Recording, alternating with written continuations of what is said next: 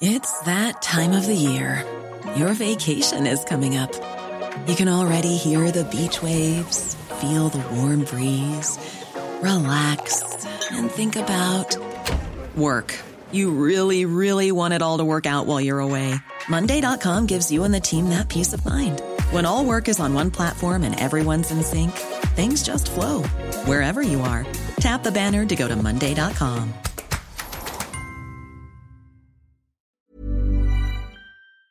Hello and welcome to the third edition of The Political Party, recorded live at the beautiful St James's Theatre in London. This episode features former Home Secretary and Education Secretary Charles Clarke, a man who'd been at the heart of the Blair era. He'd also been Neil Kinnock's Chief of Staff as well, so had a unique view of Labour in opposition and then going into government. He's a very thoughtful and considered man, and as you'll be able to hear for yourself, he's candid and charming as well.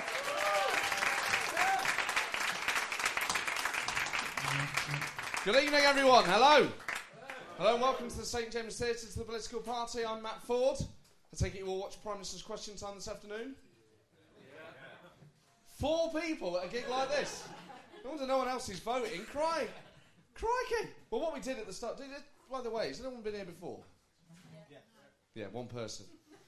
A couple of people. Give me a cheer if this is your first time at the show. All right, quite a few newcomers. Welcome, newcomers. Well, what I'd like to do at the start, just to get people into things... is recreate Prime Minister's Question Time. Come on, mate. Enter into the spirit of it. Recreate Prime Minister's Question. I'm a big fan of it, and I like the atmosphere that you get in there. So what I'll do, I'll divide the room crudely. If everyone on this side of that line, if you could be my supporters. So what you would do is rudimentary Prime Minister's Question Time etiquette. After something I'd say, you just go, here. Things like that. I'll tell you what, everyone can try that if you like. I'll just make it I'll say something we can all agree with. And that's why I think no one should have to work on Saturdays. Exciting, isn't it? Feels good. Feels good being an MP. Now, everyone this side of the line, you guys are against me. Just for the purposes of this exercise, not forever. So I'll say something, and while I'm saying it, if you guys can cheer me while I'm saying it, and you guys boo me, and just do you know how parliamentary heckles work? It's just people going, no, rubbish. Just in general. I tried this out at a gig the other night, and some bloke at the back just went, twat. I said, mate, it's not parliamentary language for starters. It's quite rude. So we'll try that out. I'll say something, you guys back me up, and you guys just heckle and generally barrack, okay? And that's why, Mr. Speaker, I think, in fact, it is those of us on this benches that care about the NHS. Yeah. And the party opposite that will tear it to pieces. Good, isn't it? Isn't that good, enjoyable fun? Now, one of my favourite things about Prime Minister's Question Time is John Bercow. You got Bercow fans in? I really like John Bercow. I think he's cool. But what he likes to do is he likes to get particularly annoyed, it seems, with Tory MPs. I don't know if people have noticed this. It seems a bit unfair, given that he is one. But he likes to get annoyed at Tory MPs. And what he'll do, he'll pick on one in particular and a job that they once had and use it as a way to put them down. So we'll try that again. You guys have really got to barrack me loud this time, big time, and I'll do a Bercow on one if you're all right. So we'll say, and Mr. Speaker, that's why it's this party that believes in law and order, and the party opposite, frankly, that would like... Order. I say to the Minister for Policing, his behaviour would see him arrested in any town and city centre on a Saturday night. Order! Must be heard. He's cool, isn't he? No, but I think I'm the only one who likes John Bercow. We're the only person in politics. Now, Lib Dems in the house, give me a cheer. No, there's got to be one of them here. No Lib Dems in. Not a single one. To a shame. No, they won the Eastleigh by-elections. I was going to congratulate them. No? Any UKIP in? Yes! Yes! Still celebrating. Hello, was that the lady at the back? Hello. What's your name, madam? Susie. Nice to meet you, Susie. Did you campaign in Eastleigh? I would have done, but I didn't get the email. I don't think that's how politics works. Was not 24-hour rolling news coverage enough? I've got no idea what's going on in Eastleigh.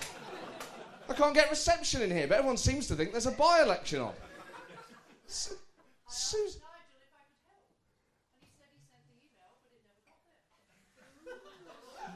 This sounds like a private matter between you and Nigel Farage. One that I would like to know more about later. Incredible. But well done for coming second. It seems a bit skank, doesn't it? The Lib Dems won it, and everyone talked about it, the UKIP. And you are the only UKIP person in tonight, man. Of course, now, since the last show, Chris Huhne's gone to prison. Yeah. It still feels bad cheering about it, doesn't it? No one else feels slightly bad that he's sitting there? He's in jail now. You're all sat here drinking. Chris Huhne, right this minute, is in a cell. In a maximum security prison. Makes you proud to be British, doesn't it? Incredible. I'll tell you what, one phrase Chris Huhne has got to get used to is this. Mr. Huhne, we've got another visitor for you. Who is it? That's Mr. Clegg, Mr. Nick Clegg. Again? If I was Nick Clegg, I'd visit him every week. Oh, Calamity Clegg. And what I would do if I was Nick Clegg, I'd wind him up. I'd go down there, slip him a cake, give him a little wink, walk off. In the hope that he'd think there were keys or escape methods in it. Absolutely nothing. Chris, I baked you a cake. Oh, thanks. Slip him a paper clip. If I was him as well, because at maximum security prisons they have to do the phone thing, don't they, in the glass. If I was Nick Clegg, I would milk that so much. You only ever did talk to me on the phone, Chris. How ironic. Properly fucking do. Do people feel sorry for Chris Huhne? No. I'm thinking of writing a play about it for the West End called The Shawshank Libdemption. In which it charts Chris Huhne's travel through the prison system. I'll never forget the first time I laid eyes on Chris Huhne. I'll drink of water. With various classic scenes, of course, where Chris Huhne gets the screws on side by helping them out with their parking tickets. And then a seminal moment where they're tarring the roof during the summer, and he asks one of the prison's guards, "Do you trust your wife?" And he says, "Isn't that what you're in for, mate?" Be amazing, wouldn't it? Chris Huhne. I mean, I feel the presumption is, of course, that he'll get out. People say, "No, he's got 8 months to be out in for on good behaviour." Can you really presume that? I mean, I know he can't speed in prison. But what if he goes apeshit? Some people go mad in prison. You read about it on the news. What if Chris Huhne loses it and it's like Bronson? He's just in there for 20 years. Chris Huhne still hasn't been let out. Susie going, "Well, no one's emailed me about it, so I presume he's still inside." Imagine that. Imagine turning on Sky News. Chris Huhne has had his sentence dramatically increased tonight for assaulting a nonce on B-Wing. Be incredible, wouldn't it? Poor old Chris Huhne. Joe Swinton as well. Did anyone see any of the Lib Dem spring conference this week? Not a single person watched it. I watched it because I'm interested in this sort of thing. Now, Lord Reynard, of course, has been all over the papers, and that's been a major problem for them. Joe Swinton apologised to her party for it. Did anyone see her apologise? It was the shittest apology I've ever seen. And I will recreate it for you now. Now, Joe Swinton isn't, I think it's fair to say, the best politician in the country. Or the most well-known, judging by this reaction. But she did this awful thing, Joe Swinton, when she did this. So she stood there, looking very serious. She's about to give a speech to the Lib Dem Spring Conference, very big gig. And she goes like this, she went, awful politician's apology. She went, "Many of you have been shocked and saddened at the revelations you've heard on Channel 4 News. And although I've had numerous invitations to talk to the media about this conference, I wanted to talk to you directly." Nah, mate. Nah. That is not what the... She walked out from behind the lectern like a supply teacher. What are you doing? Now, I know you guys are used to Nick talking through stuff like this, and I know it's a bit awkward, but what I just want to say to you all is that I respect you all as people, and I just want us to talk, because it's never okay to be touched, okay? I just want you to all know that we take this very seriously. The fuck are you doing? Apologise? I mean, the thing is, it was such a rehearsed apology. Like, it's like she said to her advisors, "Yeah, I know, but listen, people need to really believe what I'm saying." What Pillock said, "Maybe we should just move to the side a bit." But when was that ever? The best way to look sincere was to remove you. Don't have the lectern in the first place. Come out. The best way surely would have been just to come out and say, "Look, what's happened is very serious. The part I played in it, I regret. I wish we'd have taken it more seriously. I hope we can draw a line in the matter. If anyone needs to be brought to justice, we'll help the police do it. That would have been far more effective than going, I actually spoke to Danny Alexander about the issues. Great. What did Beaker have to say about it? Doesn't fill me with any confidence whatsoever. You can't apologise like that. What if things in the Lib Dem party escalate and Joe Swinson's there next year? Conference. When I heard about the murder, I was shocked and concerned. And when I found out it was myself that had committed it, I immediately reported myself to the relevant authorities and, of course, Danny Alexander. I can assure you, I will never stoop that low again. Like, it's just such a bizarre... Who says, like, shocked and... It's almost as if, though, it was so rehearsed that she'd gone, hold on, should I... First of all, how did I get so posh? Hold on, would I be shocked and concerned, or concerned and shocked? There must be advisors that deal with stuff like that. Well, I suppose you'd be shocked first, wouldn't you? Let's recreate it. Joe. Apparently Chris Renard, a bit of a pervert. Oh, there you go, he's shocked first. Now how do you feel? Well, I suppose I'm slightly concerned that anybody didn't eat a beater. You wouldn't be concerned and then shocked, would you, Joe? I imagine her advice. No, but Joe, you wouldn't be concerned and shocked. Why not? Well, think about it. Why would you go, I'm very concerned about... Oh, my God! The horror's just dawned on me. It has to be shocked and concerned. It's the only way the public will understand what's going on. Actually, I'm sure, because it was so... If she'd have done it more coolly... I mean, to be fair to her, she has to handle it with a certain amount of a politician's touch. You can't have her coming out and really telling it like it is. All right, let's have it right. Chris was Randy. Randy is all well. He loved a bit of it, all right? Let's draw a line underneath it, OK? I mean, Chris, he liked three things. Tits, arses and by-elections. Good old Chris. Nick Clegg, did anyone see his performance? Awful, as usual. That awful way that he talks. Putting in pauses to sound as if though it's made up on the spot. Or even of any consequence. Hate the way he speaks. I can't... Of all the things that he's done, I don't give a shit about his policies. Talk normally, man. I hate the way he told this awful joke where he went... This is a joke he told. You know, the Tory party, they're like a shopping trolley. Try and push them forward, but they sort of veer off to the right. Meh. You try that on a Saturday night, mate. See how far it gets you. And by the way, if the Tory party are a shopping trolley, you're the pillock sat in the baby seat, so don't start squawking.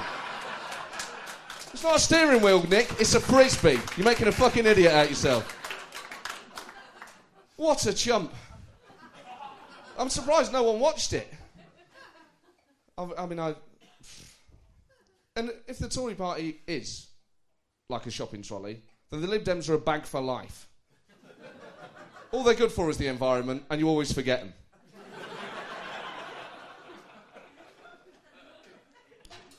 Theresa Coffey as well. I don't know if people are aware of Theresa Coffey. She's a Conservative MP. She recently said that the Tory party needs to undergo sexism training, much in the way that corporate giants Microsoft and Google have. You know, when you have training days, diversity, inequality, all that sort of thing. She said the Tories actually need to go on sexism training, such as their dire attitude towards women. Now, this obviously shocks most people, and most people think, crikey, you know, if a political party that's in power in this country needs to be trained to know what women are, we should probably be concerned. I share that concern, but I have to admit, the notion of them having to go on sexism training makes me think of the Tory party, not as sort of like nasty, sexist, boorish men, but almost like sort of 19th century cads. Well, I never.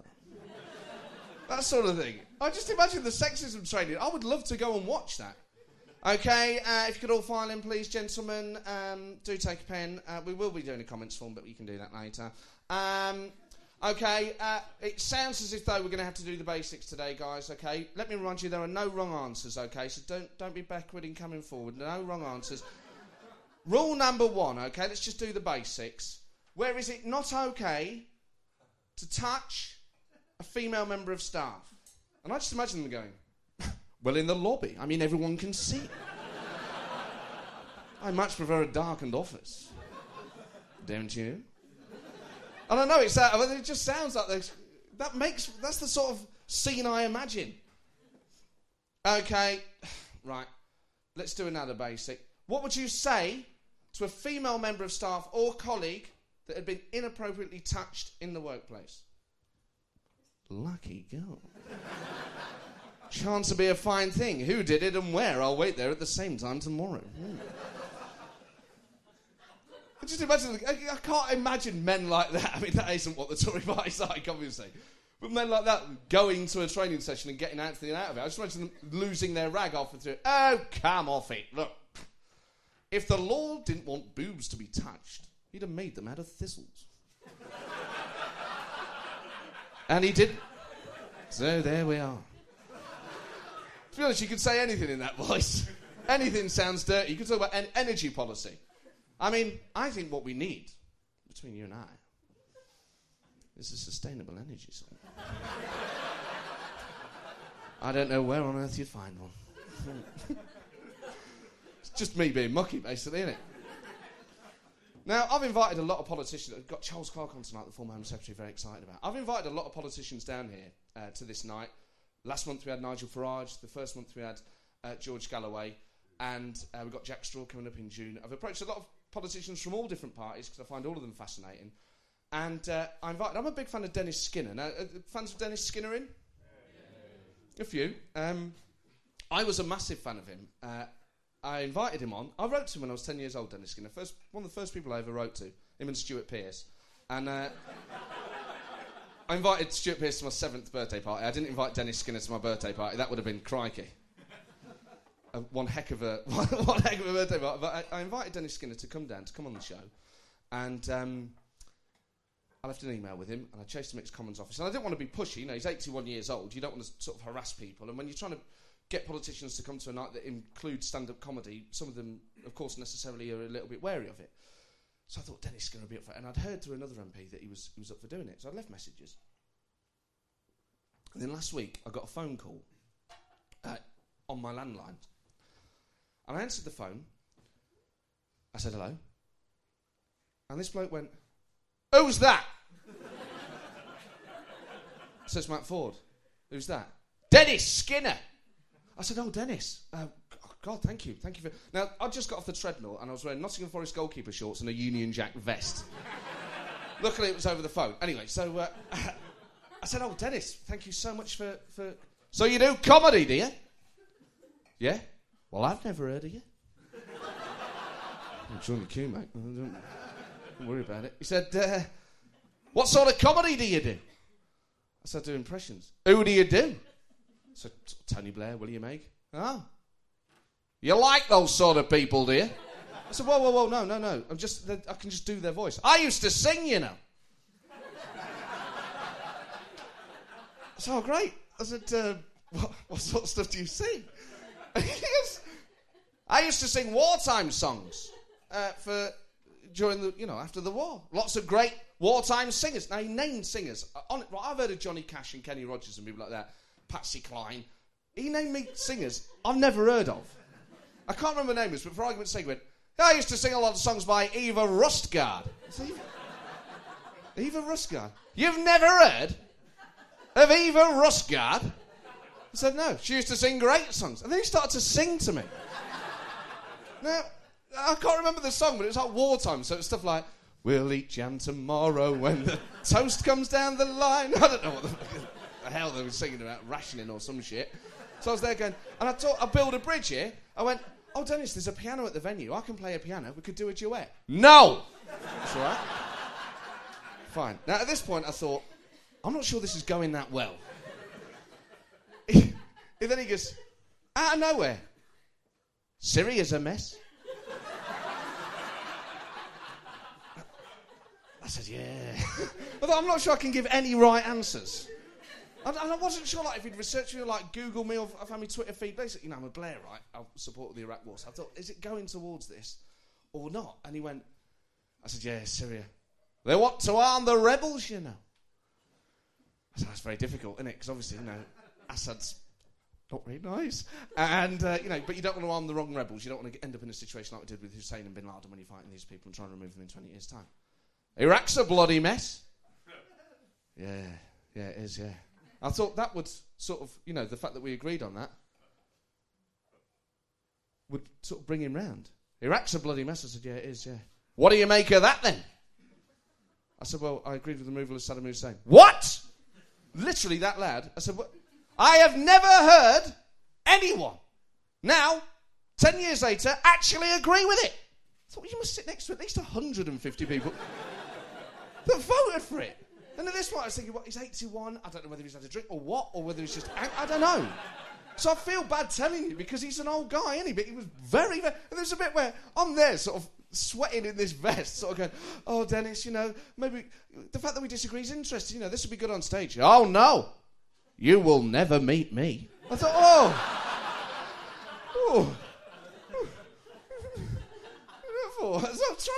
So now he knows he's got the power of it. He knows I'm trying to convince him to come to this thing. You will never meet me.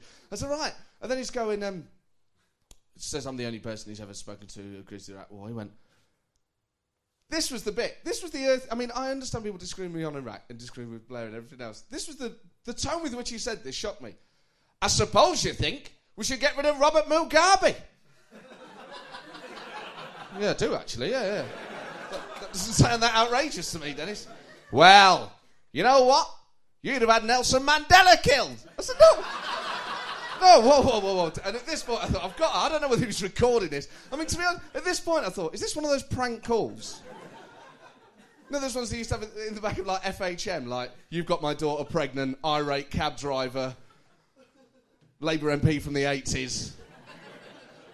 What the fucking hell? And I can't swear at him, can I? Because I'm obviously trying to get him on, and he's an old bloke. Do you know what I mean? I've got to have a certain amount of respect for a man that has rang me up and started bawling me out. Well, by your reading, should have had Nelson Mandela killed. I said, no, because he was revolting against the tyrannical regime. I'd have been on his side. Well, you sound like you like war. I said, Dennis, I honestly don't like war. You sound very forceful. And I almost said, what? Coming from you. You sound very forceful. And then he said, you know what you sound like? I said, no. He went, a bloody Tory. I said, I'm not a Tory. I didn't say you were a Tory. I said, you bloody sounded like one. It's all right, you got me there, mate. And it's sort of, this conversation, there at that point, I was like, well, look, we're not going to agree on this, so, but, maybe we could talk. Where are you from? I said, Nottingham. Right, okay. Who do you know there? Fucking shitloads of people. Alphabetically. I was like, and name dropped good MPs. I said, I know Paddy Tippin and Vernon Coe. They're good men. As if to say, how have they bred you? I was like, he must have, surely, I'm thinking the whole thing must have been a wind-up. And then he got to the point where everything I said, it didn't matter what. Like, even when I was saying, but come on, Dennis, you can't have liked Saddam Hussein. War is horrible. I said, yeah, that's why I want to remove warmongers, And he got to the point where he's just having such a go at me. I thought the next thing he was going to say was, I'm outside. I can see you little get. Wearing that Tory bloody vest. I mean, I didn't know what to say. It got to the point where we were on the phone for an hour and I'm trying to convince him of all these things. Just saying, Dennis, it'd be interesting, to have you down here in front of an audience and talk about these things. It was just running away with me. And it just ended with him going, you will never, ever meet me. So, wait, you've made this clear. I feel really sort of like that you're really drilling this in. I thought, I don't know whether I need to change my landline number to stop Roy Hattersley ringing up next and giving me a load of shit. It was awful. But there we are. Now, in honour of Dennis, well, this is perhaps a little treat. Well, how do I put this? I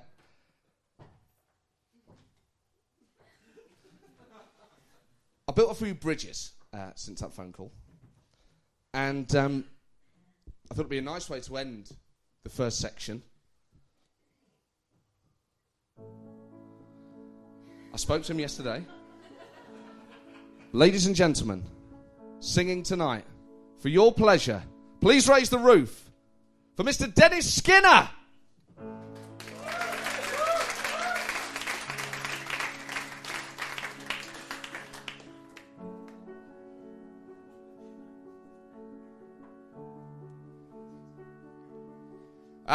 Of course he's not coming. I just think I'm bloody stupid. If only you did, imagine that. Dennis Skinner sings the classics. Dennis Skinner sings Adele, Oasis. Don't you look back in bloody anger, that's my job, you bastard. Well, ladies and gentlemen, I feel like we're sufficiently warmed up. We shall take a quick break now. Quick break of about 15 minutes. Have a few beers, have a glass of wine, and we'll be joined in the second half by former Education Secretary, former Home Secretary, Charles Clarke. Until then, I've been Matt Ford. Have a good break. See you in a bit.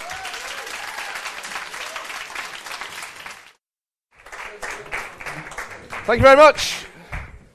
Welcome back. Welcome back to the second half. Very exciting it is as well. Now, I should say, if you have questions you would like to ask about towards the end, we'll do about 45 minutes to an hour. Towards the end, I will come to the audience. So if there's anything you would like to ask Charles Clarke, please clearly indicate. Don't be backward in coming forward, because if I don't see any hands up, I'm likely to move on. So have a think now if there's anything you'd like to ask him, perhaps based on some of the answers he gives to some of the questions I ask him. But please, it's a respectful arena, so don't feel awkward about asking a question, and speak loudly and clearly, and we'll crack on. Well, folks, we've had George Galloway, Nigel Farage. Of course, tonight we have someone who's actually held high office, who's been right at the centre of the greatest government this country has ever seen.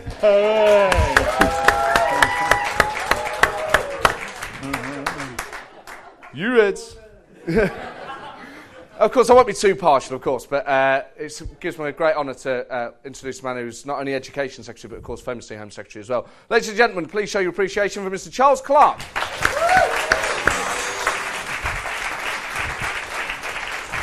Hi Matt, thanks Welcome. for inviting me. Thanks for coming along. Now, Didn't know it'd be Nigel Farage and George Galloway. Might have thought again if you told me that in the email. well, it's interesting we talk about Nigel Farage, because the tradition here is that each guest provides a question for the next one. So it was Nigel Farage that provided me with, well, he provided me with two questions, if that's okay. The first one, he said, Charles,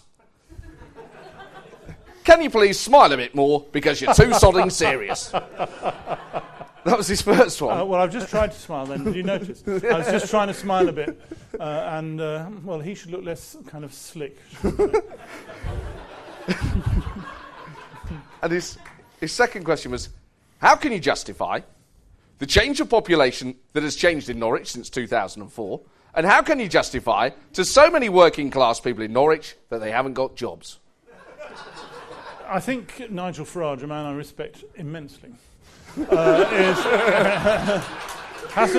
hasn't studied the employment statistics in Norwich, where he'll find our employment record is better than most of the country, where we welcomed the A8 migrants from Poland and elsewhere.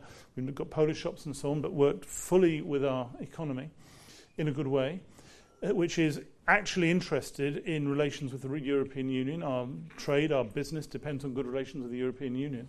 And if you say, let's get out of it, like Mr. Farage says, people don't want it. Well, his view was, I think the word he used was ghettoised. Ghettoised? Was that the sort of whole area from London to East Anglia had significant social problems, he said, and white working class people find themselves out of work because of the influx, because of membership of the EU. Completely wrong. I mean, there's lots of issues about membership of the EU. I'm a pro-EU person, and I certainly agree there's lots of issues to be addressed. But the idea that we have somehow been ghettoised, I have no larger authority than the Bishop of Norwich on this question. He said to me just a couple of years ago, lots of Portuguese people came in to work for Bernard Matthews, which did, and they came from through the EU working for Bernard Matthews. There was even an issue during the European Cup final competition of a pub in a village in Norfolk, where there's a fight between the Portuguese and everybody else. But actually the story of even a very white area, and Norfolk is, by the way, very white, it's one of the whitest parts of the country, very inward-looking, has been to welcome people coming through. And that is the end of the day, that is the true story of what's happened. And Farage, I honestly think Farage hasn't looked at it. Essex might be different. When you talk about membership of the EU and the issues around it, obviously we may well have a referendum on our membership of the EU if the Tories win the next general election, even if they don't. Where do you stand on that? Do you think we should remain as members? 100%. I'm very strongly of the belief we should be members. I think we've lost time and time again by being behind the curve. I'm one of the very few people in Britain, certainly in the Labour Party but elsewhere, who thinks we should have joined the euro at the end of the last century, 1999, 2000. Do you still think it would have been the right decision? 100%. I completely think that. I think that we would have had a much more stable state of affairs. If you look at the banking stuff that's going on at the moment, we're opting out of the whole situation about I think we should be regulating the banks more, and I don't understand why we're so opposed to the EU regulation of the banks. When the EU passes something on bankers' bonuses, I'm not saying that's terrible. I'm saying actually that's something we should do. But obviously the government you were a member of deregulated the city and was single-minded in making it a cash cow ready for the economy, and you could argue that I think Alistair Darling said that a quarter of our total tax take that helped fund public services came from the financial services industry. So you were a member of a government actually that helped create the conditions that led to the economic crash. I was, and it's, I think, and Alistair has said it himself, Gordon has said it, others have said it, we were too uncaring of the need to regulate the financial services. In Norwich, you'd probably be surprised to hear, but Norwich South, which I used to represent, has the highest proportion of people working in financial services of any constituency in Britain. You'd be very surprised to hear that. Yeah. It's mainly Aviva, what was Norwich Union, Marsh, other companies. Actually, all what I'd call good financial services, i.e. they were providing insurance and all the rest of it. You sure they're all real people or just Paul Whitehouse doing loads of impressions? They were real people. But actually, there's lots of people to worry about on the impressions front in Norwich. I do agree with you. But no, they're real people. In terms of your career then, you first started working in terms of politics. We worked for Neil Kinnock for many years, for about 10 years, first as a researcher and then as his chief of staff. And that period during which Neil Kinnock was leader was obviously tumultuous, and people remember the conference in '85 and the standoffs with Militant. How serious was it behind the scenes? Because, I read things and I hear things from other Labour MPs that there were, that things got physical and that people were physically getting beat up over what side of the fence they were on. It was very tough. It was very tough. And particularly in that deputy leadership election in 1981, where Tony Benn was against Dennis Healey, it was a very, very sharp and physical situation. And it was very difficult to say, let's face up to where we are now. We had to do three things. What was the policy of the party? Whole string of issues, unilateral nuclear disarmament, owning council houses, position in the EU, and so on. We had to deal with the organisation of the party. That was a militant issue in Liverpool, but also other issues. And we had to deal with how we presented ourselves, which was the Red Rose and so on. But these were all struggles. Your friend, I think your good friend, if I'm right, Dennis Skinner, wasn't always on the right side of these conversations, I've got to say. And there's a funny illusion that it was we didn't divide. Division was dangerous because actually division was what that era is around. We had hard, difficult, problematic votes about hard, difficult, problematic questions. The ones I've mentioned, the closed shop as well and so on. And why was it? Because we knew that at the end of the day we had to present ourselves to the British electorate and be able to say we were a party that could deal with the issues now rather than how things were in 1946. And that was a core issue. And I think one of the problems of today is how can we have that discussion in the party without causing such unpleasantness and division that you end up in a position where the whole party is discredited, and that's a big issue. We'll come on to that. Just talking about Benn and Healey in 1981. Tony Benn has taken on almost the unofficial mantle of national treasure, and he's been canonised, and people see him as a consequence of old age. But I've never been a fan of him. But I talk to people of my generation that think that he's just this lovely, kind old fellow. They totally forget how aggressive he was in the 80s, how divisive a figure he was, the problems that he caused. When you think of Tony Benn, how do you characterise him? Total bastard. Everybody becomes a national treasure if they get old enough. Even you, Matt. You're going to be a national treasure at some point.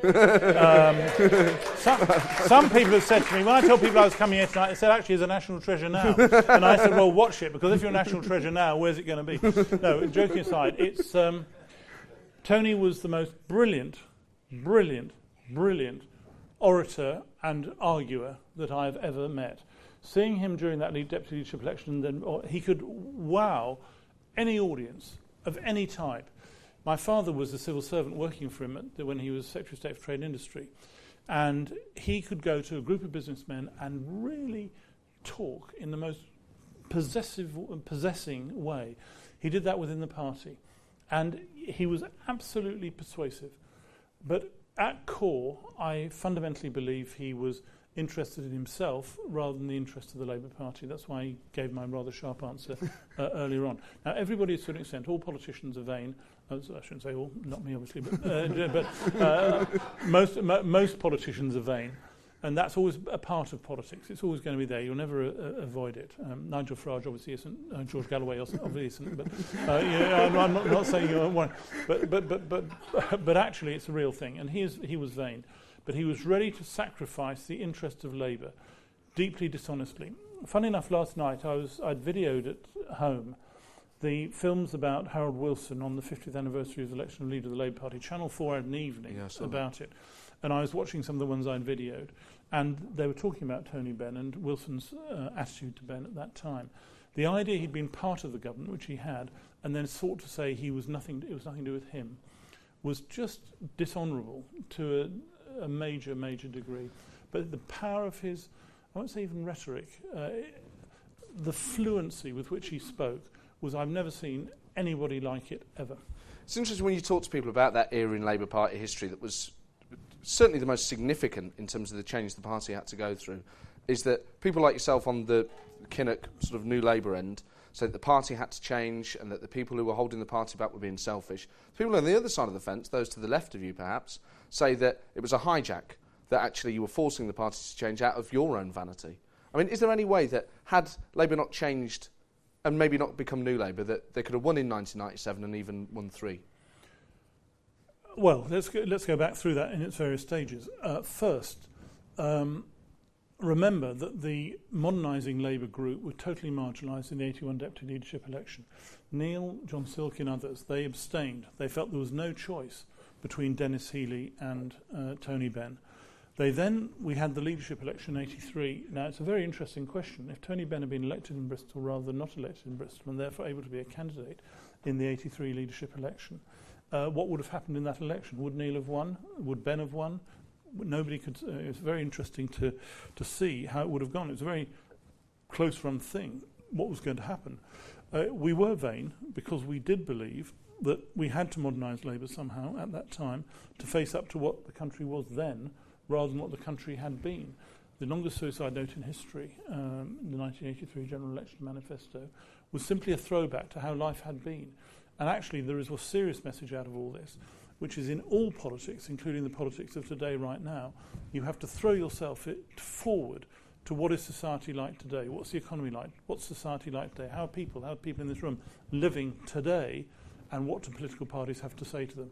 And the point about that 1983 period, it was a contest between the people who said, let's try and make it look at today, rather than the people who said, actually, it was bloody good in 1948. But it comes down, doesn't it, to people who say that it's not really Labour.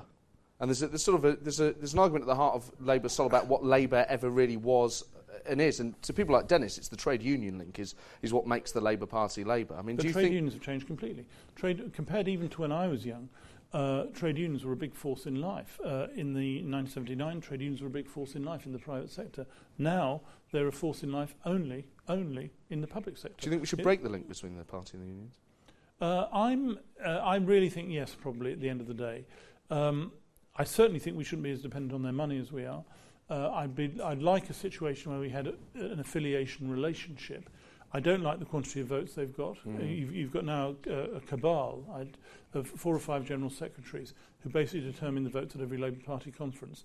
I'd throw it all to the constituency representatives and do it on that basis. David Cameron brings this up almost at every Prime Minister's question time. Today. Do you think that's something that will cost Labour votes at the next election, our relationship with the unions?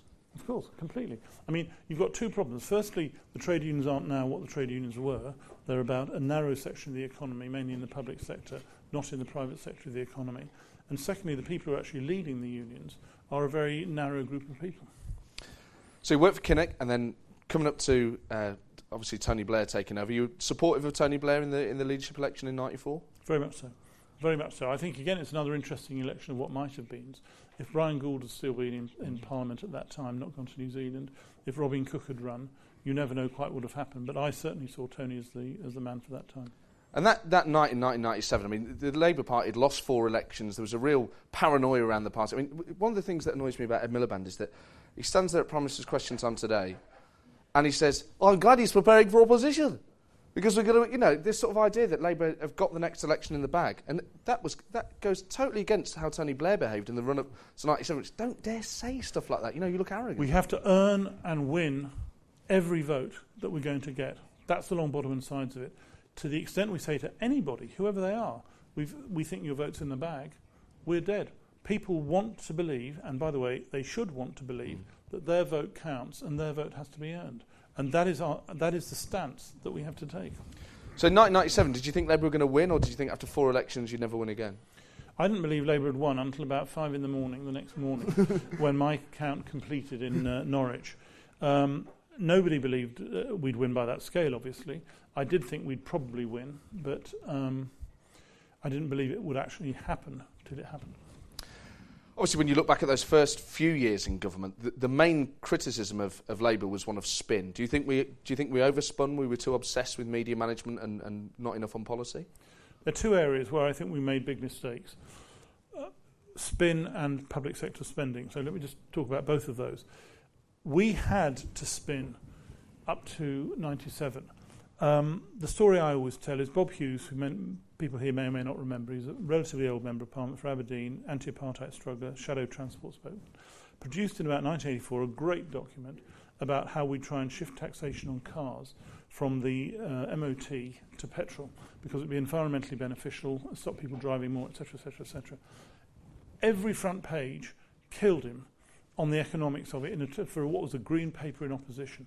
The media, people should not underestimate, was totally against us. We had to spin. Peter was quite right. Peter Mandelson, who I brought in at that time, was absolutely right to operate in that way, and quite correct, because we had to fight that through. That did not need to be... spin was really putting your case as best you could. We did not need that after the first couple of years of Labour government. We got there, we'd done it, but still the culture was too deep, and so we thought we had to control everything, and that was a terrible mistake. Same was true on public sector spending. We had to reassure everybody we knew what we were doing, but then we could, by about 1999 or something like that, have loosened it to some extent, which would have made a big difference, would have changed the arguments around PFI and done other things in that way. Neil Kinnock obviously had a torrid treatment at the hands of the press. When people look at, people say, oh, well, William Hague had a difficult time in the run up to 2001, or the Tories have a difficult time now. How did that compare? I mean, I heard stories about journalists breaking into people's houses and things like that.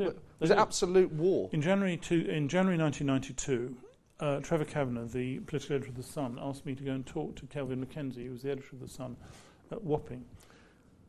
I did what I never, ever did on any other occasion, because Neil was so hostile to The Sun. I went to see him without telling Neil.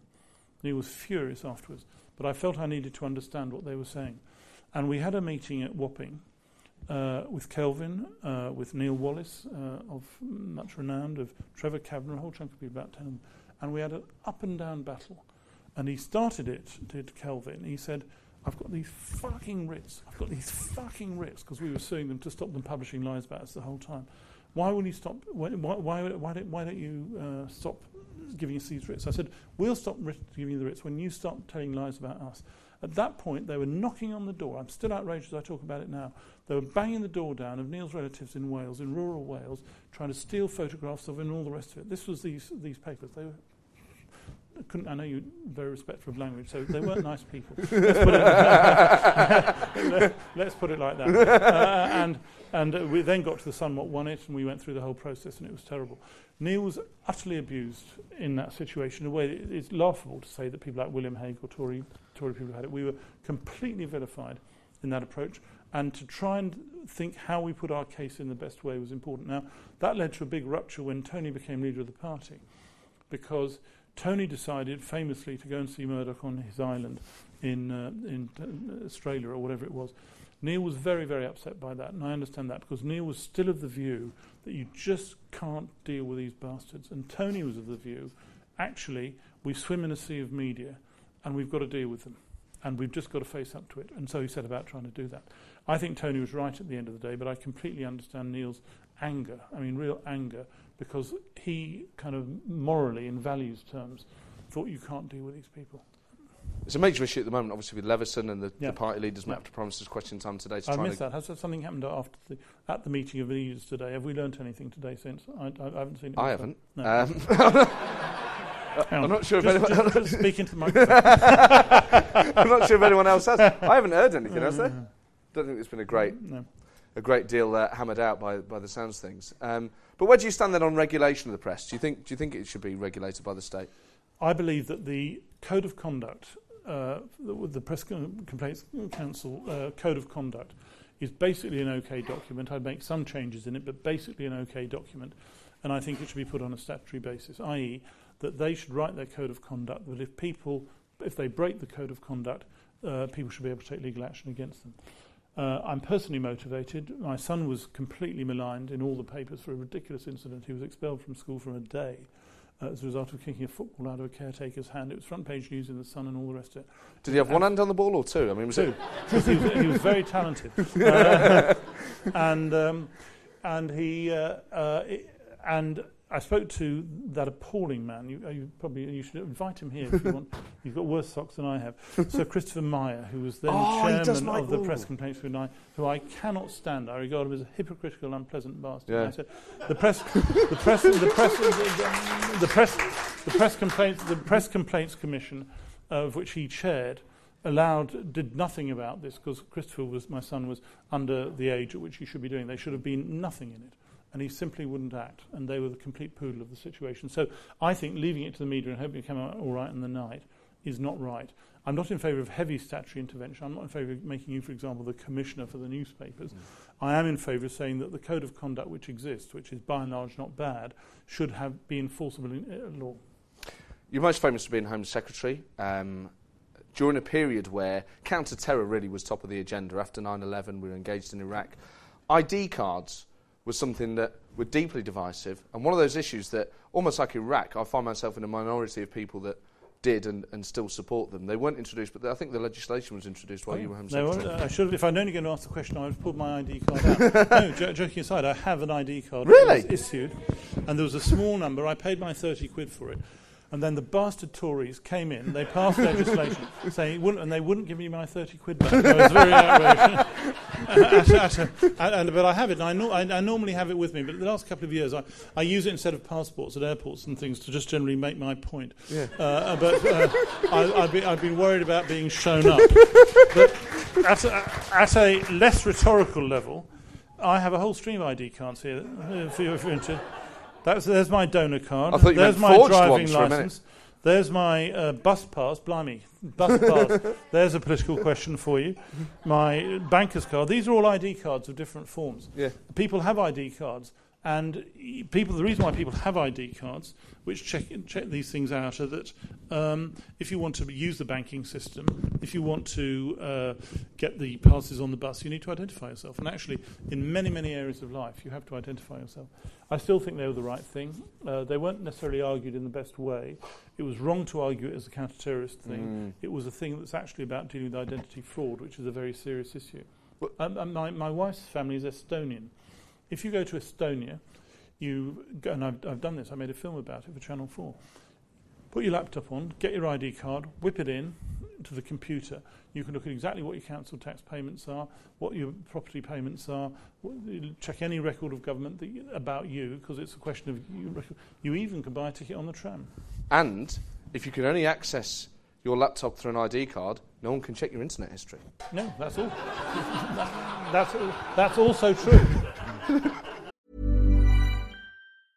Jewelry isn't a gift you give just once. It's a way to remind your loved one of a beautiful moment every time they see it. Blue Nile can help you find the gift that says how you feel and says it beautifully, with expert guidance and a wide assortment of jewelry of the highest quality at the best price. Go to BlueNile.com and experience the convenience of shopping Blue Nile, the original online jeweler since 1999. That's BlueNile.com to find the perfect jewelry gift for any occasion. BlueNile.com. Quality sleep is essential. That's why the Sleep Number Smart Bed is designed for your ever-evolving sleep needs. Need a bed that's firmer or softer on either side? Helps you sleep at a comfortable temperature? Sleep Number Smart Beds let you individualize your comfort, so you sleep better together. J.D. Power ranks Sleep Number number 1 in customer satisfaction with mattresses purchased in-store. And now, save 50% on the Sleep Number Limited Edition Smart Bed for a limited time. For J.D. Power 2023 award information, visit jdpower.com/awards. Only at a Sleep Number store or sleepnumber.com.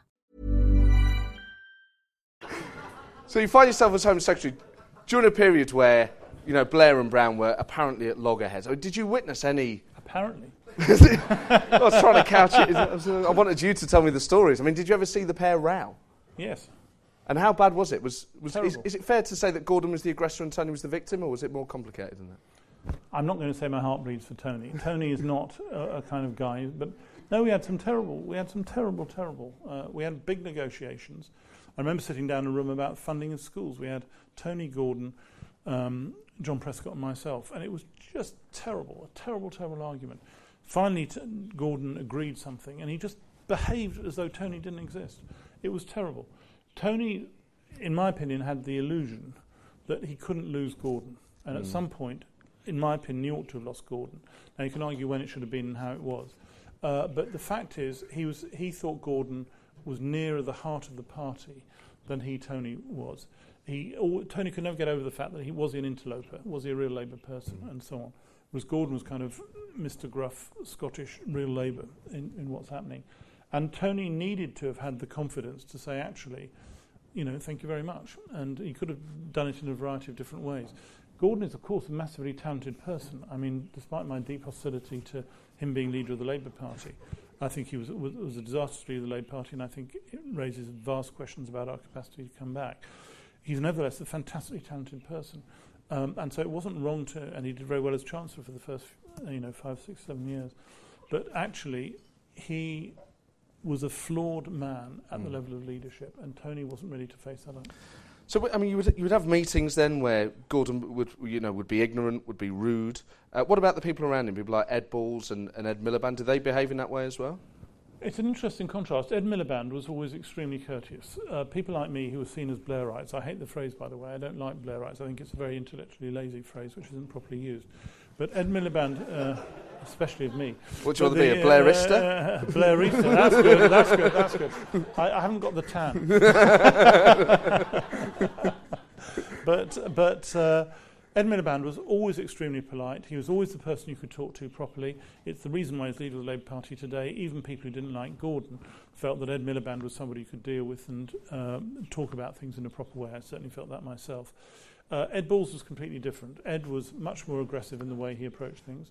A very intelligent man, highly intelligent man, but very aggressive in the way he dealt with things. And that's, of course, an issue now. Can he turn himself into a more effective person than that? But Ed was unfortunately, Ed Balls believed in brutal politics, and he enjoyed that. He's tried to change that. He's about pasta parties at various people's houses and so on now. Good luck. But that is at core his problem. I've talked to him. I've seen him a lot, well, not a lot. I've seen him relatively frequently because he's got the very good judgment to have abandoned your home city, Nottingham, and to become where he was at school, to become a supporter of Norwich City Football Club. And so I see him at the football from time to time. We get on personally. I think he's actually a very engaging person. But he's got to address two things. Firstly, he still believes in very crude political approaches, which I think is a big mistake, and the idea of dividing lines and so on, which is what Gordon did. And secondly, I don't think he's thought through what he does as Shadow Chancellor. But that's different.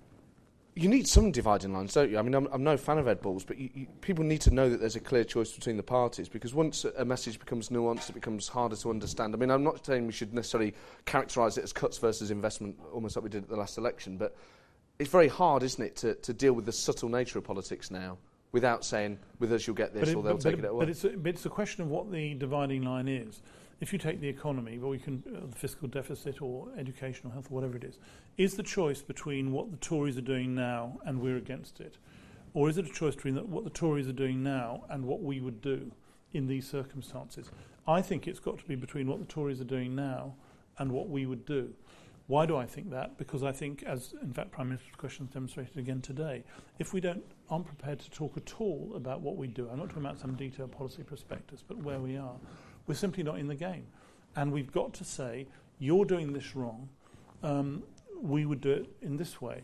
A good example, and I'm not making a David Miliband versus Ed point here, when Ed Miliband spoke in the welfare reform debate about January, so second week of January, he tried to say something like, I'm not saying it's necessarily exactly the right policy, we should accept the spending frame for welfare, but our priorities would be different within that.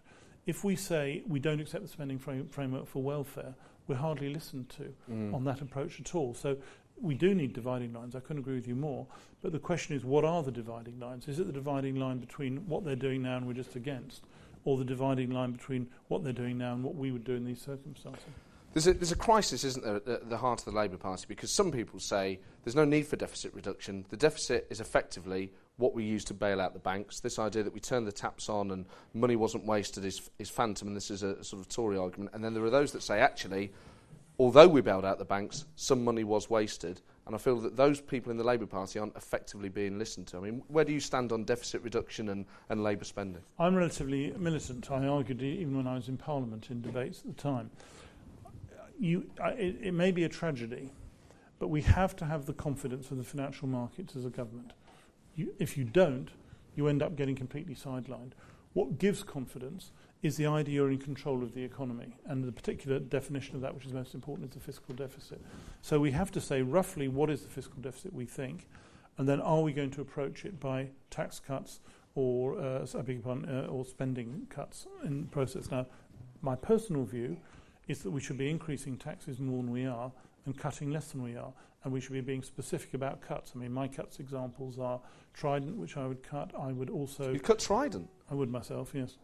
I think it's a complete waste of money. And so I would expect you to be in favour of it. I actually voted against it in Parliament, funny enough. I was taken over in many areas. I think the reason why you'd probably expect to be in favour of it is the big battles of unilateralism in the 80s and us being clear that we weren't unilateralists. I think it's possible to have nuclear deterrence without having Trident. Now, some people would say that's naive of me or wrong, but I don't think so.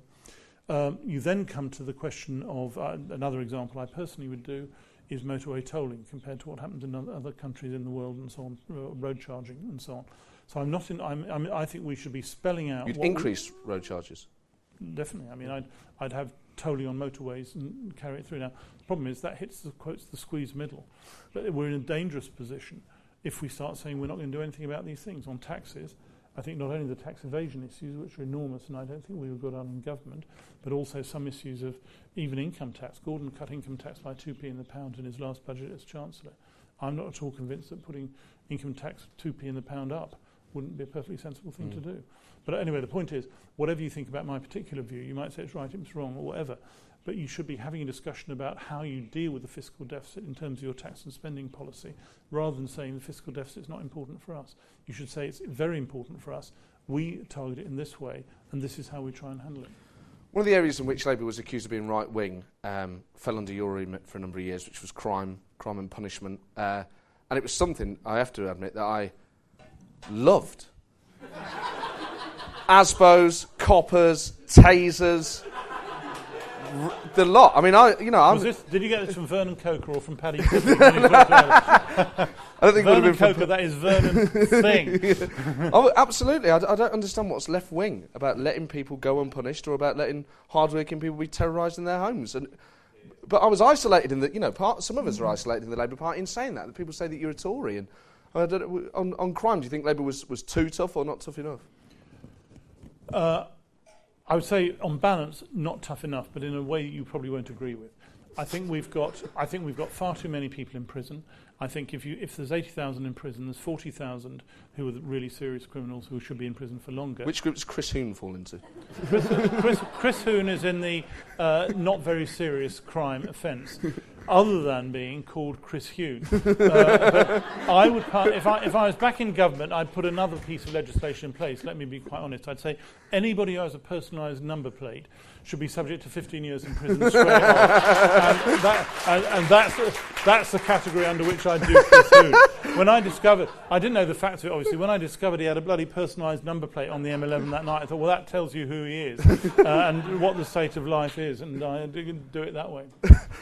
So you're Home Secretary at a time when defence and security was a major issue. There was a sense, I think, amongst certain sections of the country, I think it's fair to say those on the left, that the terrorist threat was being exaggerated.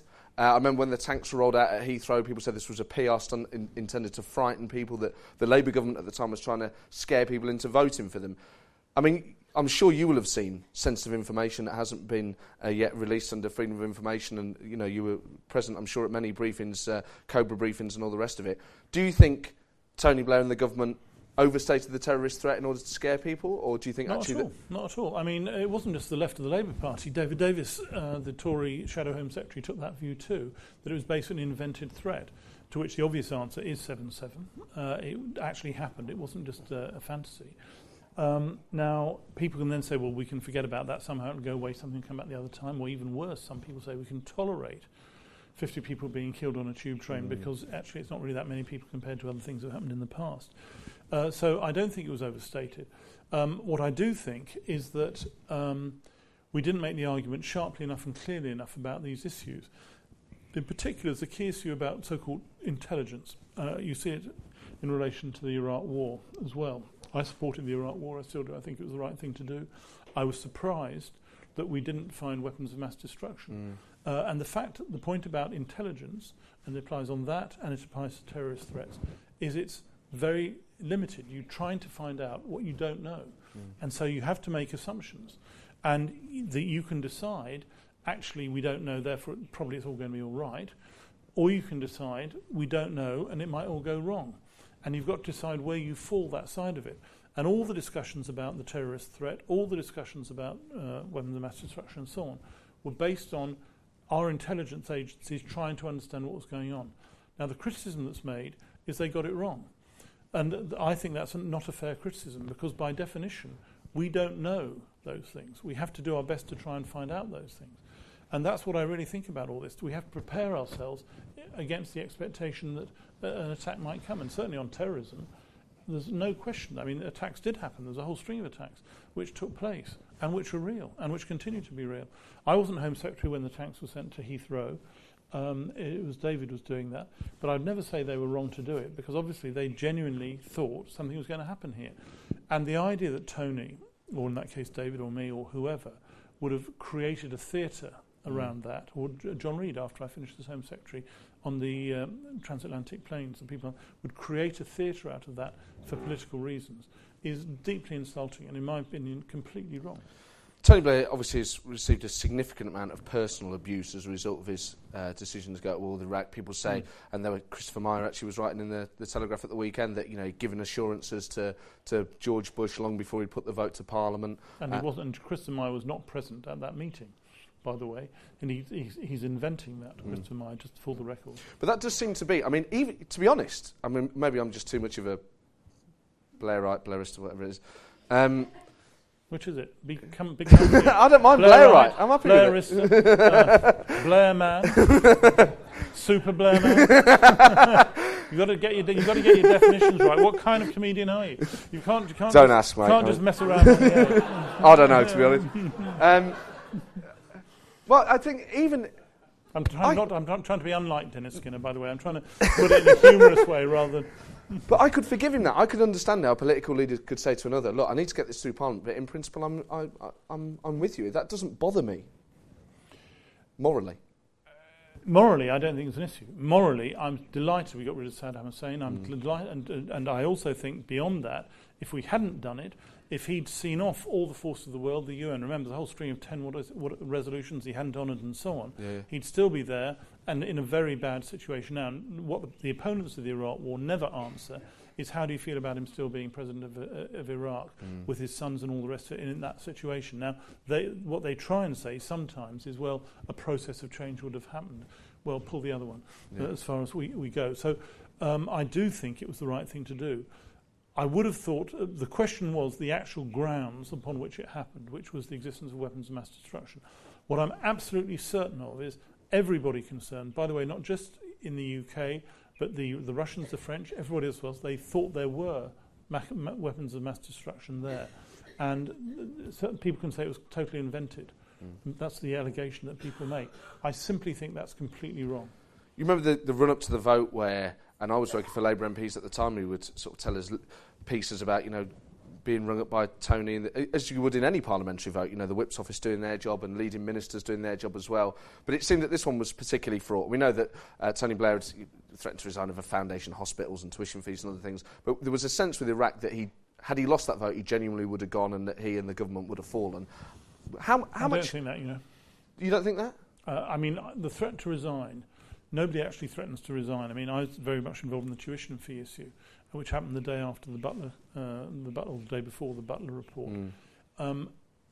In a sense, the trick, if you're a political leader in those circumstances, is to let it be believed that you might resign without ever saying that you will resign, because there are people who vote differently on that basis. But I don't think that even if he lost the Iraq vote, I don't think he'd have resigned. How much... I mean, he aged tremendously in office, but in terms of the pressure of that particular situation, did you see it affect his behaviour behind the scenes? Was he nervous? Was he stressed? Yeah, absolutely.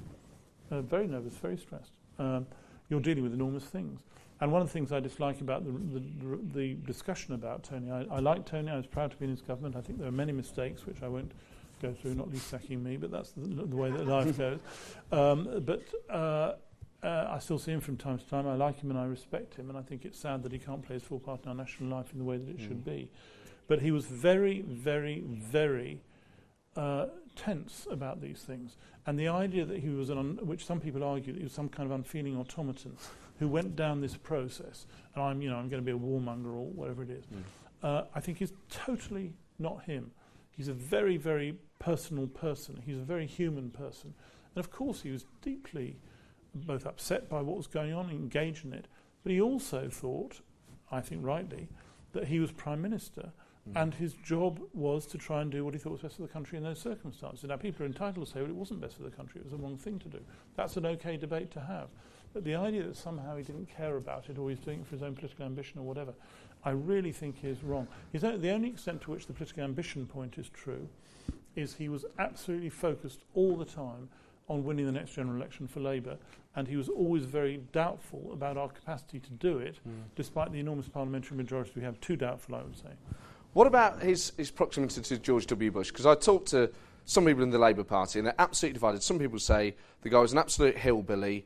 He was thick. Blair should never have allowed himself to get as close as he did to him. And other people say, actually, he was far more intelligent than people give him credit for, that he was very fluent, almost intellectual, that he was good company, and that actually the caricature didn't fit the private man. I mean, did you ever meet him, and what was your impression? I never met Bush. I did meet Ronald Reagan, funny enough. And I think there was a tendency on the liberal left, liberal European left, to be contemptuous of these kinds of politicians. They were happy with American politicians who were based in the northeast, Massachusetts and so on. The Kennedys, Kerry now today, who's the Secretary of State, and they would not trust. They simply didn't comprehend people coming from Texas, or in the case of Reagan, from California, and they thought they were stupid and below yours and my intellectual caliber. I think this was completely wrong. Reagan had an unbelievable ability to communicate with the American people. I think George Bush did too. I didn't meet him, but those people who did meet him said he was very engaged in the process, intelligent, relaxed and easy. Tony was far closer to Bill Clinton and Al Gore, far, far closer, and worked with them much more closely. But I think he would say, probably, I'm not quite sure about this, that he found George W. Bush easier to deal with in many ways as a person than he did Clinton as a president. And certainly Al Gore, who should never have lost the election, which allowed George W. Bush to come in, the hanging Chad election, and it was bad campaigning and bad politics by Al Gore, was not the kind of person you could deal with. Now, Tony had the view, which any Prime Minister should have, that you've got to deal with the people who are running the other countries you've got to deal with, and he did that. And George W. Bush was the president, there we go, so you have to deal with it. I also think he then came to like George W. Bush and found a joshing along relationship with him, worst of all in that moment, which shortly before Tony was pushed out, of Yo Blair that George W. Bush did, which I think was just one of those jokes you do between people, but it got seen as him being humiliated by George W. Bush. You must ask Jack. I mean, Jack's memoirs on this are very interesting about the way in which it worked with Colin Powell and with George W. Bush. But I think that Tony thought he had to work with them, and he thought it was better to be inside trying to influence it rather than not. Was that a misjudgment? I still think not really, but many people would say yes. When you reflect on your time in office, obviously you left cabinet after. Well, it was a difficult period, wasn't it? Because there was the foreign prisoners situation where about 1,000 foreign prisoners have been released but not deported. You offered your resignation. Tony Blair turned you down, and then there was a reshuffle in which you then left. I mean, it must have been very reassuring to have the support of the Prime Minister at what was during a difficult period. initially. But then, a month later, pretty much you're out of office. I mean, do you bear him any personal animosity towards that? Do you think he could have handled it better? Could he have handled it better? Most certainly. Do I bear him personal animosity? No. As I said, I was proud to be in his government. I think he made a lot of mistakes, including on that occasion. When he asked me to be Home Secretary in 2005 after the election, I'd been Home Secretary for about 7 or 8 months before the election. I said, Tony, thank you for offering me, I would like to do it, but there's an enormous amount of stuff that has to be done in the Home Office. Please can I ask that despite the ups and downs that there will be, and there will be, I don't know what they'll be about, you give me the period while you're still in office as Prime Minister to try and sort out what I have to do. At the party conference that year in 2005, I set out what I thought had to be done. It was in policing, it was in criminal justice, it was in migration and so on. And my only real sadness was that he wasn't ready to let me do that. The foreign prisoners thing arose because I had set about the process of, I personally raised the issue of foreign prisoners with the select committee, went through it. There were problems that occurred as a result. If I had never raised it, it would never have been there. And I felt it was something that if you're trying to pick up the stones and look what's underneath, that's what you've got to do if you're reforming Home Secretary. And I think he should have had the confidence to stick with it. He thought I was very politically damaging to the government, and he was right in a sense, though there were some other issues going on at the time which weren't quite as sharp. And I regret very much that I wasn't allowed to continue doing it. But there we are, that's politics. I mean, the main point about politics, you know it very well, why I'm even saying it to you. Politics is full of ups and downs. It's not got the predictability, for example, of life as a comedian, which it takes you in all kinds of areas. But the fact is, you just take the rough with the smooth. That's what you've got to do. How difficult is it, though, to sit there with a Prime Minister who's saying to you... Because he offered you defence, didn't he, actually? Yeah. And why didn't you take that? I had difficulty... I mentioned Trident earlier. I wasn't convinced... put it the other way around. If you're going to be Secretary of State for a subject, you've got to just about believe in what you're there for. You're not just a cipher.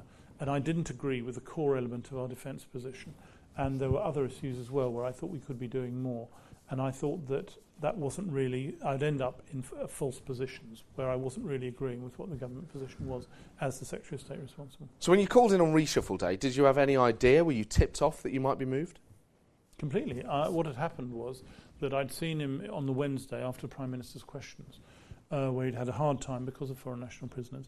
And I spoke to him in his room behind the Speaker's chair and said that I hoped he would keep going. And he said he at that stage said he would keep going with me. And then I started to feel it was slightly uncertain. So I wrote him a letter on the Thursday, which I'd got taken round to see him, which said two things. Firstly, despite the manoeuvres by Gordon and his people, Tony should say that he was staying on till at least 2008, and he was going through that process. I didn't believe we should cave in to Gordon at that point. And secondly, if he did in fact decide that I shouldn't do the Home Secretary, which on the basis of what he said to me on Wednesday I thought he wasn't going to decide, then he should know that I'd leave the government at that point. I wasn't going to go through that process. This was a Thursday before of polling day. He then asked me to come round that afternoon, and I went round immediately and talked to him. And at number 10? At number 10 in his office. And I then went late that night up to his flat about 10 or 11 o'clock up that night. And he told me he wanted me to go. And I said, well, I didn't think he should do that. Was it couched in those terms, or was it more direct? Tony and I always had a very good relationship. I mean that not in a joking way. There was no raised voices or anything like that. I said that I didn't think he should do that. He told me at the second meeting he was going to ask Margaret Beckett to be Foreign Secretary, which I didn't think was a wise choice. And he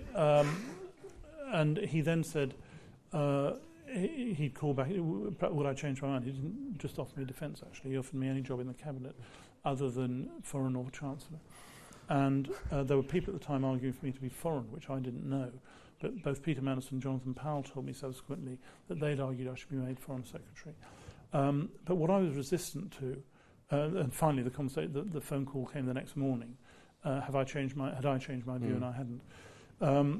He then asked me. He and Shri asked my wife and myself to go down to Chequers the weekend after, and he said his plan had been to make me Foreign Secretary. Why is his plan B to make me Foreign Secretary? His plan B to make me Foreign Secretary because he thought that would mean Gordon's succession was less clear, and he thought I should think about that. And I said, well, if he thought so highly of me, it might have been nice of him to discuss this with me beforehand, because I would have told him I thought it was completely batty strategy, which I did think. There was a lot of confusion. There was talk that I might go to Foreign Secretary and so on. What I think was actually going on, though I haven't got to the root of it even now, is that they needed a scapegoat, they felt, for the so-called poor results in the local government elections that day, which actually weren't that bad, and that I was to be the scapegoat, and I wasn't ready to do that. How does that feel when you even when you're looking at a man like Tony Blair that you respect politically and personally, and you feel perhaps a little behind the scenes that you are being manoeuvred as a scapegoat? Do you feel any sense of betrayal or sadness? Do you leave, those encounters with a heavy heart, or are you philosophical about it? Heavy heart is right. I was very upset about it and concerned about it. I think somebody very close to Tony once said to me that when people look at his history, the conventional view is that he was too much of a spin Prime Minister. But this person said they thought actually his great failure was in human resources, in personnel management. And I think that was true both in the civil service and in the cabinet. I think he made a whole string of very bad mistakes and appointments about the way he dealt with things. And what happened to me that reshuffle day was just one of a series of very bad misjudgments. So he was considering putting you in foreign to block Gordon. I mean, was he almost trying to encourage you there to stand for the leadership in any event? Well, he said in terms he thought I could do that. His view was that Foreign Secretary was the nicest job in the cabinet, Chancellor was the most powerful job in the cabinet, and Home Secretary was the most unpleasant job in the cabinet. He told me that, and I said, "Well, thank you very much." And and that was the process. No, he did. He said to me in terms he thought I had the capacity to do that. I now think he's said that to a number of people, actually. And so I don't feel particularly honoured by his judgment in that area. The one area in which I'm really very, very, very critical indeed is that he didn't think about the succession at all. What he should have done, whatever else happened, even after 2006, was to say there are a whole chunk of people in the cabinet who are very capable of being my successor as leader. I'm not going to choose between them. I'm going to sort out a proper leadership election in which that happens, and the party will decide who they want in those circumstances. Instead of which he nailed his colours very much to the Gordon mast all the way through, and I think that was a serious political error. It is difficult to, I'm not talking just about the fact it was Gordon, but he shouldn't have nailed his mast to his flag to any mast. The key thing in any job really is to try and do what you can to get the succession right, and he didn't get that right. I don't mean, as I say, I emphasise again, I don't mean that he was wrong about Gordon. He was wrong about Gordon, but I don't mean that. But he should have said there's a number of people who could do this and tried to set up a transition process which would have let that take place. So whether Blair thought you could do the job or not, why didn't you run? I thought I'd be completely wiped out and humiliated, really. I very seriously considered it. I don't think I had enough support. I think I was quite close to it, but not actually enough. And Gordon had operated a regime that was, how shall I say, it was about extremely, extremely unpleasant personal politics in a way that nobody else has done in my lifetime in politics. And I think that it wouldn't have been a resolved issue even if somebody else had beaten him in the leadership. And I think, in a sense, the party had to go through the experience of Gordon. My regret was that it happened to... It's sort of striking. I'm just reading a couple of biographies. I just finished Jack's, just reading Alistair Darling's now. Yeah, very good. Both Jack and Alistair were... I wouldn't say they're intimates of Gordon, they weren't, but they became very close to Gordon over a long period of time. Yet both of them in their books are excoriating about what he did as Prime Minister. It's quite striking. What's odd is, throughout that whole period when Gordon was Chancellor, and even when he was Prime Minister, and I was working for the party at times, was we were told that actually he was okay and that, all these things were brushed under the carpet. It wasn't until he became Prime Minister that this... obviously we'd heard rumblings about it in the papers and in most notably in Andrew Rawnsley's books, but the party was almost pretending that actually he's okay, this is all just rumours, and then it exploded when he became Prime Minister, because then all these issues came to the fore, and you had rumours about the way he treated his staff and the way he treated other people. I mean, what did you see with your own eyes when you talk about this sort of personal politics? I mean, how did it manifest itself? For me, there was only one question. The reason I didn't nominate him as leader of the party, despite a lot of pressure from people, make it unanimous, all the rest of it, I didn't think he had the capacity to lead the party, let alone to be Prime Minister. Now, question, what is the capacity that you need? It is about a sense of what you're trying to do. It is about a sense of building a team. It is about a sense of working together. And I just didn't think, and I talked to him a lot, that he had the capacity to do that. Tony was less hostile, funny enough.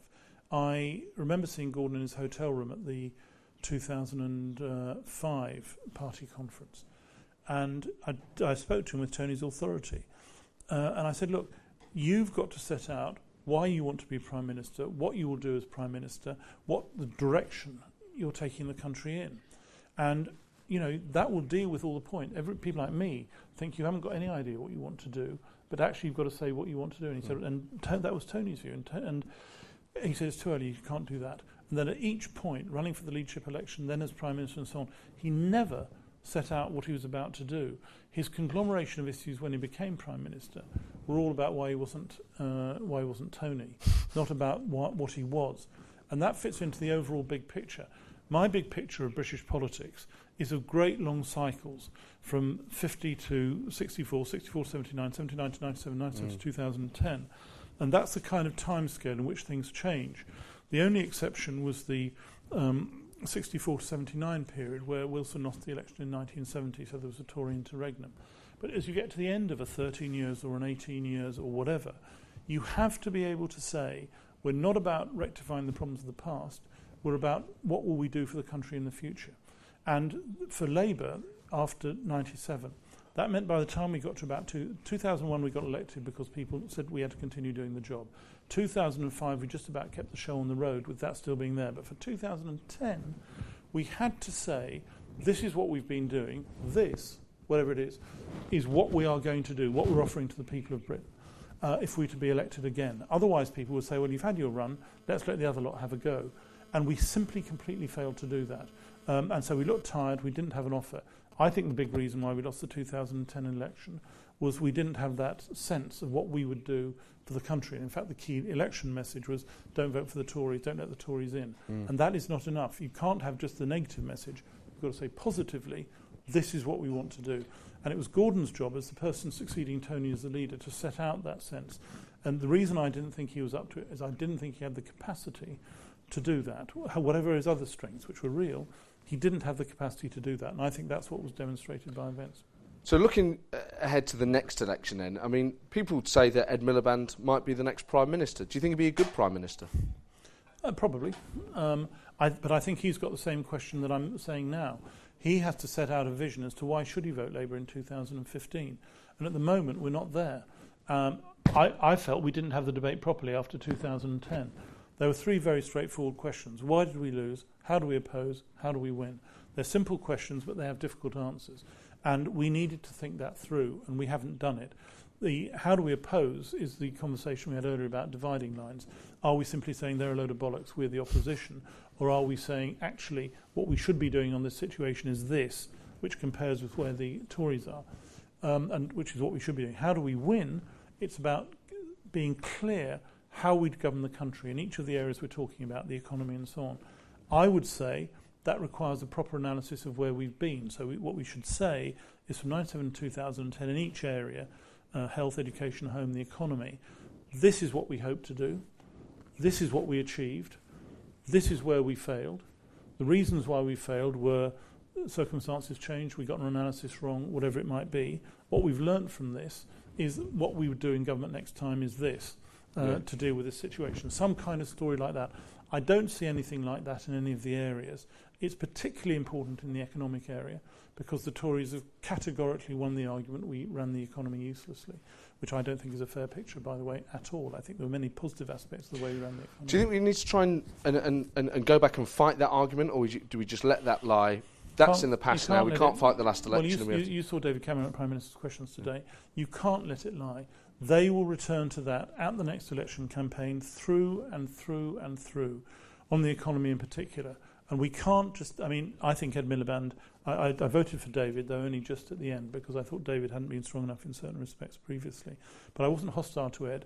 I became hostile to him after his conference speech in 2010, because I thought that it was no good just to say the last government was a load of rubbish. Yeah. The last government made many mistakes and we should categorise them and set it out. But just saying it was a load of rubbish is not the right position to take.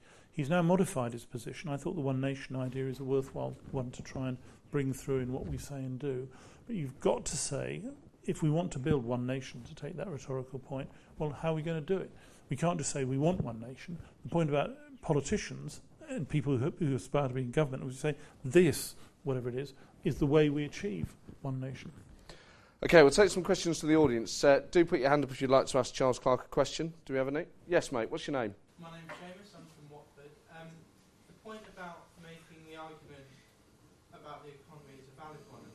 I go out doorstep of my local CLP, and the issue is about how do you word the argument in a way so it's not you're wrong, we're right. Because I knocked on doors and people go, they've run the economy crap and all that nonsense, and how do you debate with them properly without you sounding like a crazy militant? I think the only thing you have to do, what the process I'm describing, in my opinion, hasn't happened and could happen. It is to say, these are the things we did right, those are the things we did wrong. To take a right, we invested massively in our public services, in schools, hospitals and so on. This was a massive positive thing that happened, which wouldn't have happened if Labour hadn't been there. I think we actually ran the economy pretty well up till about 2007, and then we let it go. Now, what currently Ed Balls and Ed Miliband are doing is saying we'll take the criticism, we'll say we didn't regulate the banks enough, which is true, but they think that's enough. It's not enough. You've got to have a full story from which you, on your doorstep in Watford, are able to say these are the points. And I think most electors, I don't know how you find it on the doorstep, but people I speak to anyway, if you say honestly, we got some things wrong, but we got a lot right, and what we're going to do to put right what we did wrong, people are ready to listen to the argument. I know that's a long argument, not just a doorstep exchange. But I think the same is true on migration. It's not true what Ed Miliband in the PPB last week and Yvette saying that the last Labour government didn't care about migration. It's a completely ridiculous comment. Anybody who's ever met Tony Blair would know that was completely not the case. Now, did we make mistakes? Well, there's a discussion to be had about what mistakes we did and what we did do and didn't do and so on.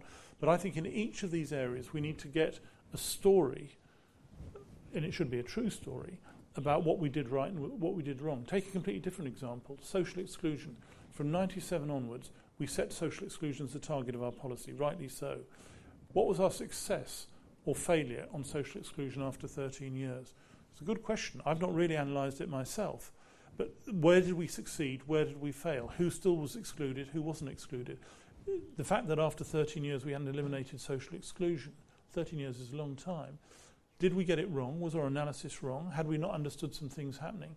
That's the kind of discussion that needs to take place.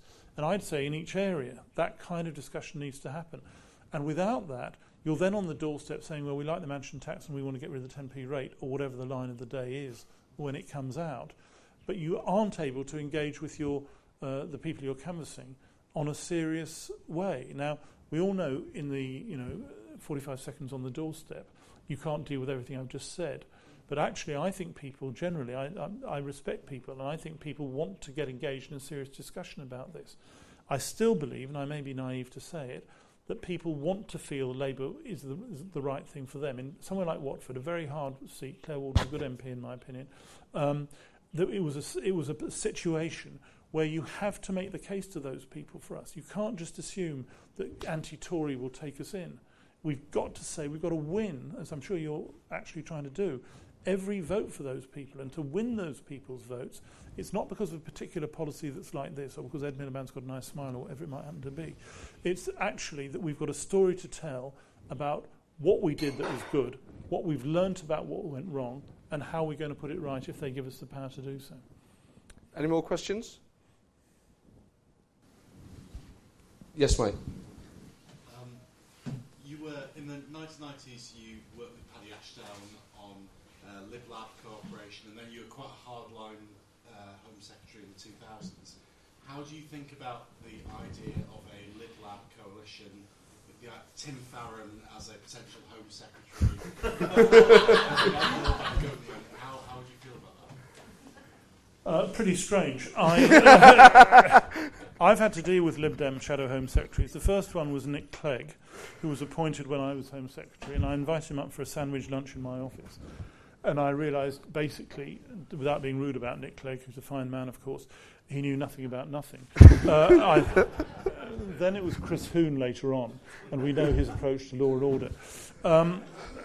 Joking aside, what I really think is that It wasn't actually with Paddy Ashdown I worked with Charles Kennedy, and I think that we have to be ready in the circumstances of a hung parliament, and you can't predict it, to work with whoever we have to work with in order to be able to deliver our policy programme.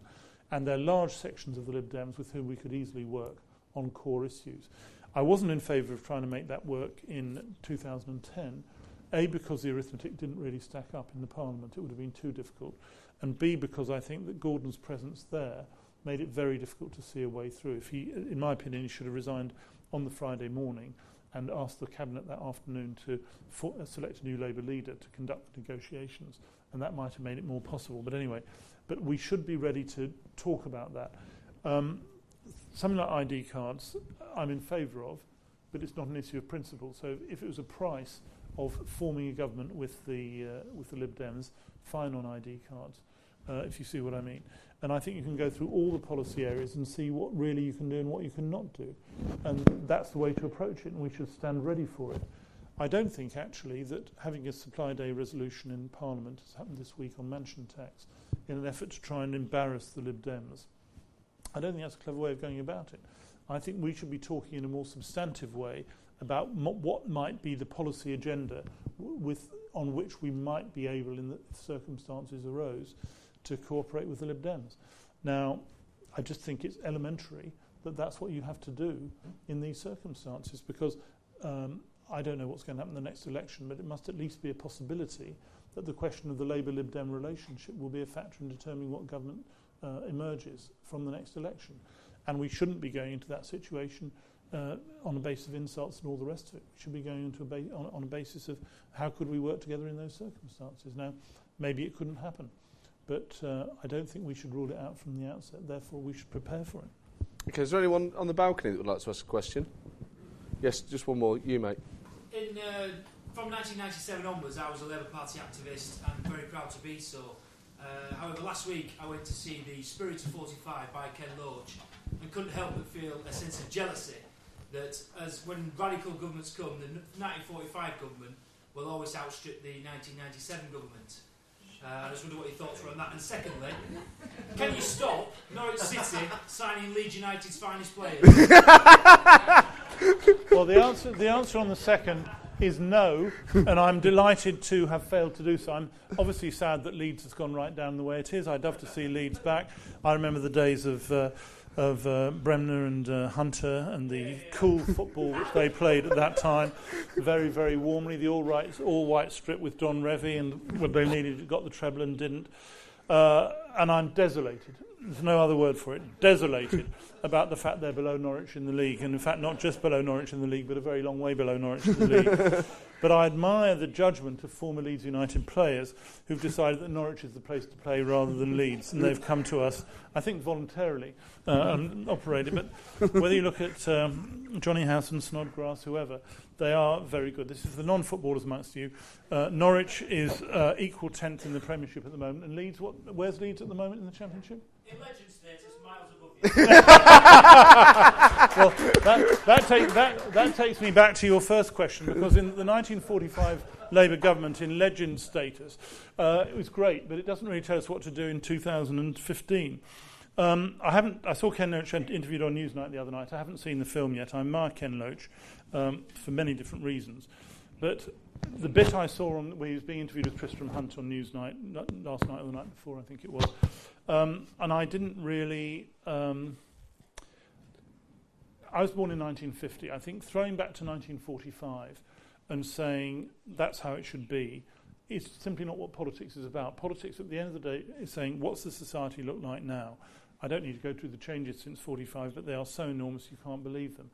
On the radical tag, actually, I think Tony Blair's government, certainly 1997 to 2001, has quite a reasonable record to argue on the radical tag, both in constitutional reform but also in some other areas. The big change since 1945 is in the economic area, where from 1945 until whenever, a country could set its own economic policy reasonably independently. You did have exchange rate controls, you could operate things in different ways. By the time we came to 97, you were operating in a world economy in a completely different way. And the idea of getting back to siege economy a la Tony Benn just doesn't add up to me. I don't think you can do it in the modern world economy. We are a globalised economy, like it or not, and that's what we have to deal with. In 45, that wasn't the case, and so the economic climate is completely different, and that's what leads to issues about nationalised industries and how they operate in different ways. So I agree with you, of course, about the power of the 45 government, and though I haven't seen Ken Loach's film, based on the discussion between Ken and Tristram on the Newsnight, I felt it seemed to be romantic in character rather than anything else. I remember Michael Foot, when he was alive, talking about, in his words, the great days of the war, which may seem a strange thing to say, but what he's referring to was the sense of common purpose, camaraderie, and so on, that the war generated in people, that they were fighting together to do something. And 45 to 51 took that idea forward into creating the peace. We haven't had anything, I'm glad to say, like the Second World War since. And so that camaraderie, that common purpose is not there in the same way. The great collective institutions, the trade unions, places of work and so on, aren't there in the same kind of way. So it's just a different world. So, well, yes, but you've got to ask yourself what those principles are. And, I mean, John Prescott's famous phrase was traditional values in a modern setting. And, of course, the principles remain, and the principles are absolutely core. I would say, if you take, for example, human rights, an area I was very familiar with, the entrenchment of human rights, as in when the European Convention of Human Rights was signed in whatever it was, 1948, being taken through, or maybe 51, taken through to the Human Rights Act being put into British law by the Labour government, that is a set of principles which are quite important. And I, of course, agree with common principles and the charge that New Labour in general, Tony Blair in particular, me in particular, didn't have principles, I obviously think is not true, and I obviously think is insulting. But I think let's have a proper discussion about what principles we're actually talking about. What are the principles that we're applying? Because, of course, a Labour government is about applying principles. The question is, what are those principles and how do they relate to the modern world in which we live? Charles, it's been an absolute pleasure. Ladies and gentlemen, that's all for tonight. We'll be back in April on the 17th with a special guest yet to be announced. We also have a show in May, and then in June we have Jack Straw joining us. We'll be podcasting the show, so you can download it on iTunes and tweet it and Facebook it and tell all your mates about it. Thank you all very much for coming down. I hope you've enjoyed this evening, and please show your appreciation for Mr. Charles Clarke. Very good. Well, there you go. Charles Clarke, ladies and gentlemen. What an absolute ledge. Charming fella, insightful. Just great to hear those stories about someone who's really been there at the centre of it, as well as hear his opinions on Tony Benn as well. Thanks to all of you that have been down to the show so far. There's a real special atmosphere down there at the St James Theatre in Victoria. It's just down the road from Parliament, and there's something about the lighting of the room and the way that it's set out that lends itself to politics. It's got a sort of ghostly quality to it. We've got some great guests coming up in the future. On Wednesday the 17th of April, we've got Lembit Opik, the former Liberal Democrat MP. He'll certainly be very entertaining. He's the first Liberal Democrat we've had on the show as well. Then on the 15th of May, very excited about Tim Lawton, who's a Conservative MP, and he'll be the first guest I've had that's actually served as a minister in the coalition. He was an education minister under Michael Gove, but was moved in a reshuffle. And then on the 12th of June, the former Home Secretary, Foreign Secretary and Justice Secretary, Mr. Jack Straw. Tickets are available on the website, www.stjamestheatre.co.uk. And I'm sorry to announce that Dennis Skinner still has no plans to appear on the show. Until next time, ta-da. Planning for your next trip? Elevate your travel style with Quince. Quince has all the jet-setting essentials you'll want for your next getaway, like European linen, premium luggage options, buttery soft Italian leather bags, and so much more. And is all priced at 50 to 80% less than similar brands. Plus, Quince only works with factories that use safe and ethical manufacturing practices. Pack your bags with high-quality essentials you'll be wearing for vacations to come with Quince. Go to quince.com/pack for free shipping and 365-day returns.